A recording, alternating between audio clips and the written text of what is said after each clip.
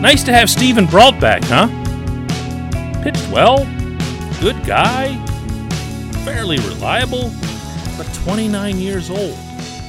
And is he potentially part of this franchise's future? Good morning to you. Good Thursday morning. I'm Dejan Kovacevic of DK Pittsburgh Sports, and this is Daily Shot of Pirates coming your way from Milwaukee, where the visitors lost 4-2 to the Brewers at American Family Field.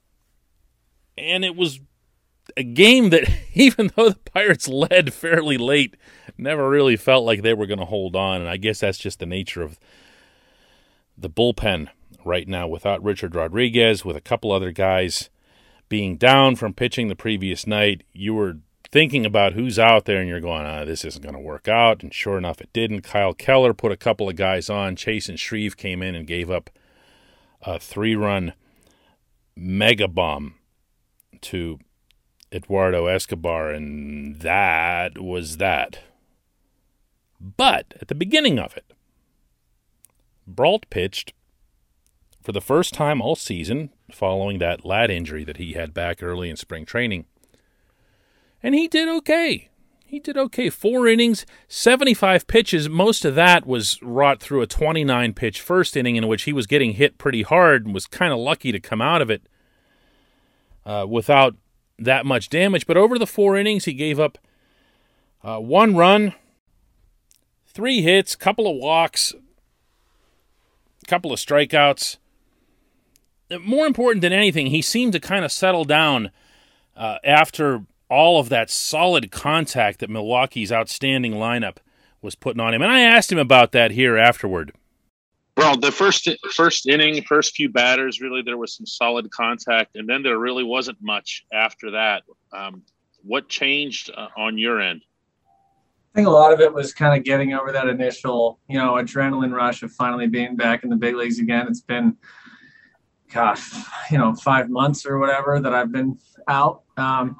And so kind of settling in after that, I think was just more consistent with the release point and everything, and, throwing it down the middle less. So that definitely helps not give up so many hard hit balls.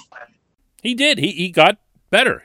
He got stronger. He got more in control, less nervous, which is a word that Jacob Stallings used here to describe it. And I can tell you that inside the stadium, you could tell how much better Brault was faring just based on the sound.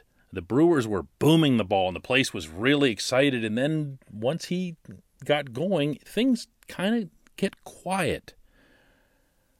And that's kind of your prototypical lefty, isn't it? You know what's another prototypical thing about a lefty? They get better with age. No one has ever been able to explain this to me. You hear baseball men say this sort of thing. Oh, yeah, he's a lefty. Oh, yeah, he can blossom whenever. There's not really that much data to support it. There's some, but not a ton. It's more of a self-fulfilling prophecy. Even the most advanced analytical minds in the game who hold GM positions will agree that lefties come along later. And as a result, they give lefties more chances. Like it's the lefties operating on a different age timeline as everyone else. Like if a lefty is 31, he's just getting going. If a righty is 31, he's on the decline. You know what I mean? So let's take this concept seriously and think about how or if Brault could fit into a rotation, not just for, this year, next year, whatever, but into the future, because he has, for anybody who doesn't know his contract status, and I wouldn't expect anyone to, he's just completing his first year under arbitration, which he was paid $2 million and change. And that means he's got 2 more years of arbitration before he can become a free agent, which means that he's going to be fairly affordable, especially coming off a season like this where he wasn't even available for close to 4 months.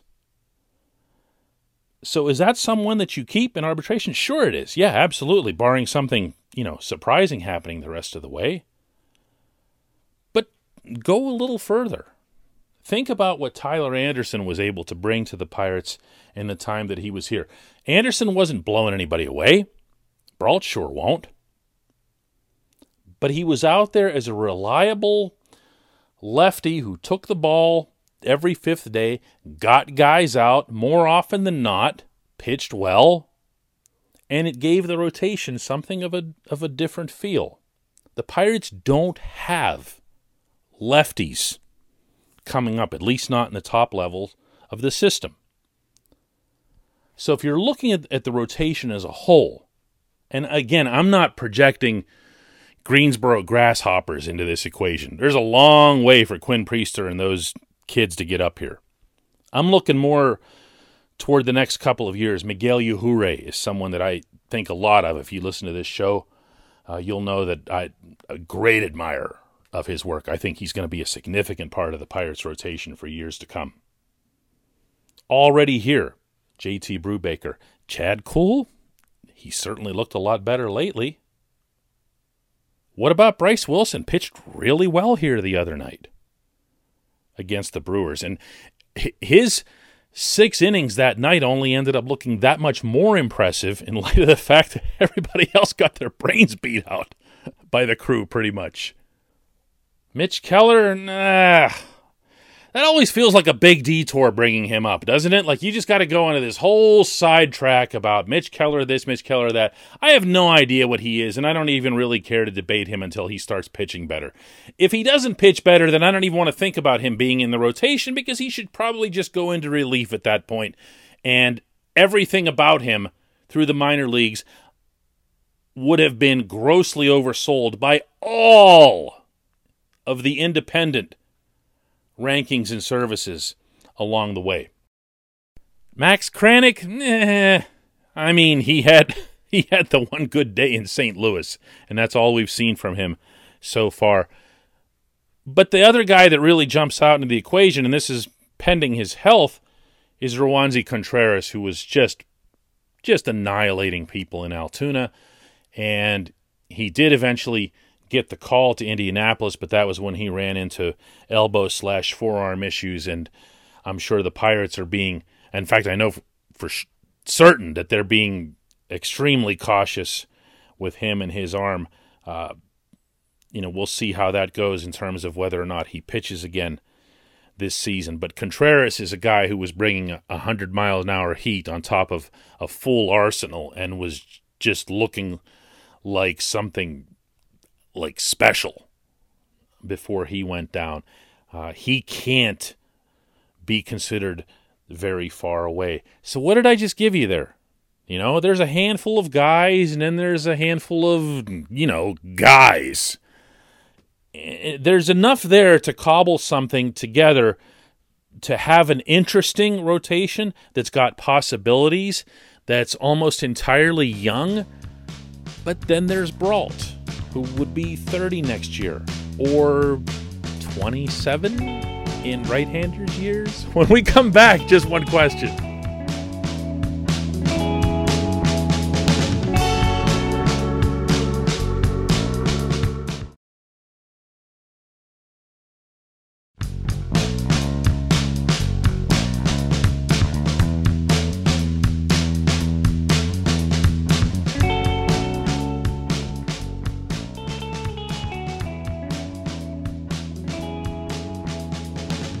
Welcome back. It's time for Just One Question. That's always brought to you on this program by our friends at North Shore Tavern, directly across Federal Street from PNC Park. Open and eager for your business when there aren't ball games across the street.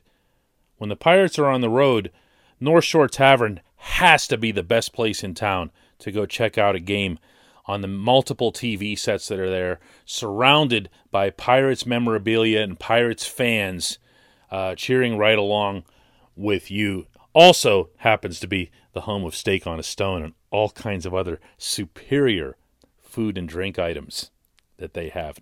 North Shore Tavern, right across Federal Street from PNC Park. Question comes from Shane Kelly, who asks, DK, it feels like the Pirates pitching staff got 0 favors the entire series, while the Brewers staff got every benefit of the doubt. No? Might be worth discussing as a segment on the podcast. How bad the umps were all 3 games. Well, Shane, instead of breaking it down as a full segment here, we'll take it as your just one question. The umpires were, in fact, bad. As is almost always the case, they were bad for both teams. Were they tougher on the Pirates?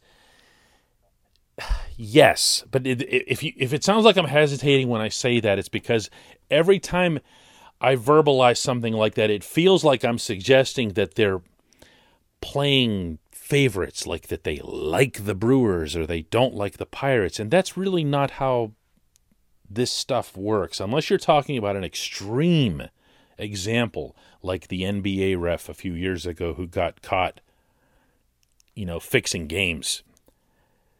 You're talking about good, honest people who've been doing this job all their lives. And they work up the ranks just like the players do. When they get called up to the major leagues, it's a really, really, really big deal for them. And you don't get there by saying, boy, I really hope Milwaukee beats Pittsburgh. You get there by being good at it. You do get evaluated. They're obviously not flawless. And I thought, along with you, that in this series, that there were a lot of bad calls. A lot of them went against the Pirates pitchers and hitters. The more likely explanation for why that is that in all sports, and there is data to support this, officials are swayed by crowd reaction. They probably don't even realize it, and I'm sure every last one of them would deny it. But there's something human about being surrounded by, the crowds here were mostly in the 23,000, 24,000 range. But you're there and you're in this closed stadium with the roof closed, and there's a lot of noise. And there's the anticipation of a lot of noise, depending on what your call is. And in the moment when it happens, there has to be a sense of internal satisfaction that when you make the strike call, you hear, even though you tell yourself and think to yourself that it doesn't matter, there's just got to be an instant gratification or vindication that's in play there. I have asked Derek Shelton if he has believed that the Pirates get hosed by the umps on a regular basis because they're the Pirates and because they're where they are in the standings, more importantly. And he, on the record, said no, absolutely not. And he has to, because if he says something else, what's going to happen? Every umpire will pass that on to the next umpire, and then you'll see the Pirates actually get hosed. So it's going to take time. I guarantee you, to phrase this another way, that from 2013 to 2015, when the Pirates were making the playoffs, they were getting more calls than their opponents were. That kind of happens across all sports, but maybe more in baseball than in others. I appreciate the question, Shane. I appreciate everybody listening to Daily Shot of Pirates. We'll have another one tomorrow.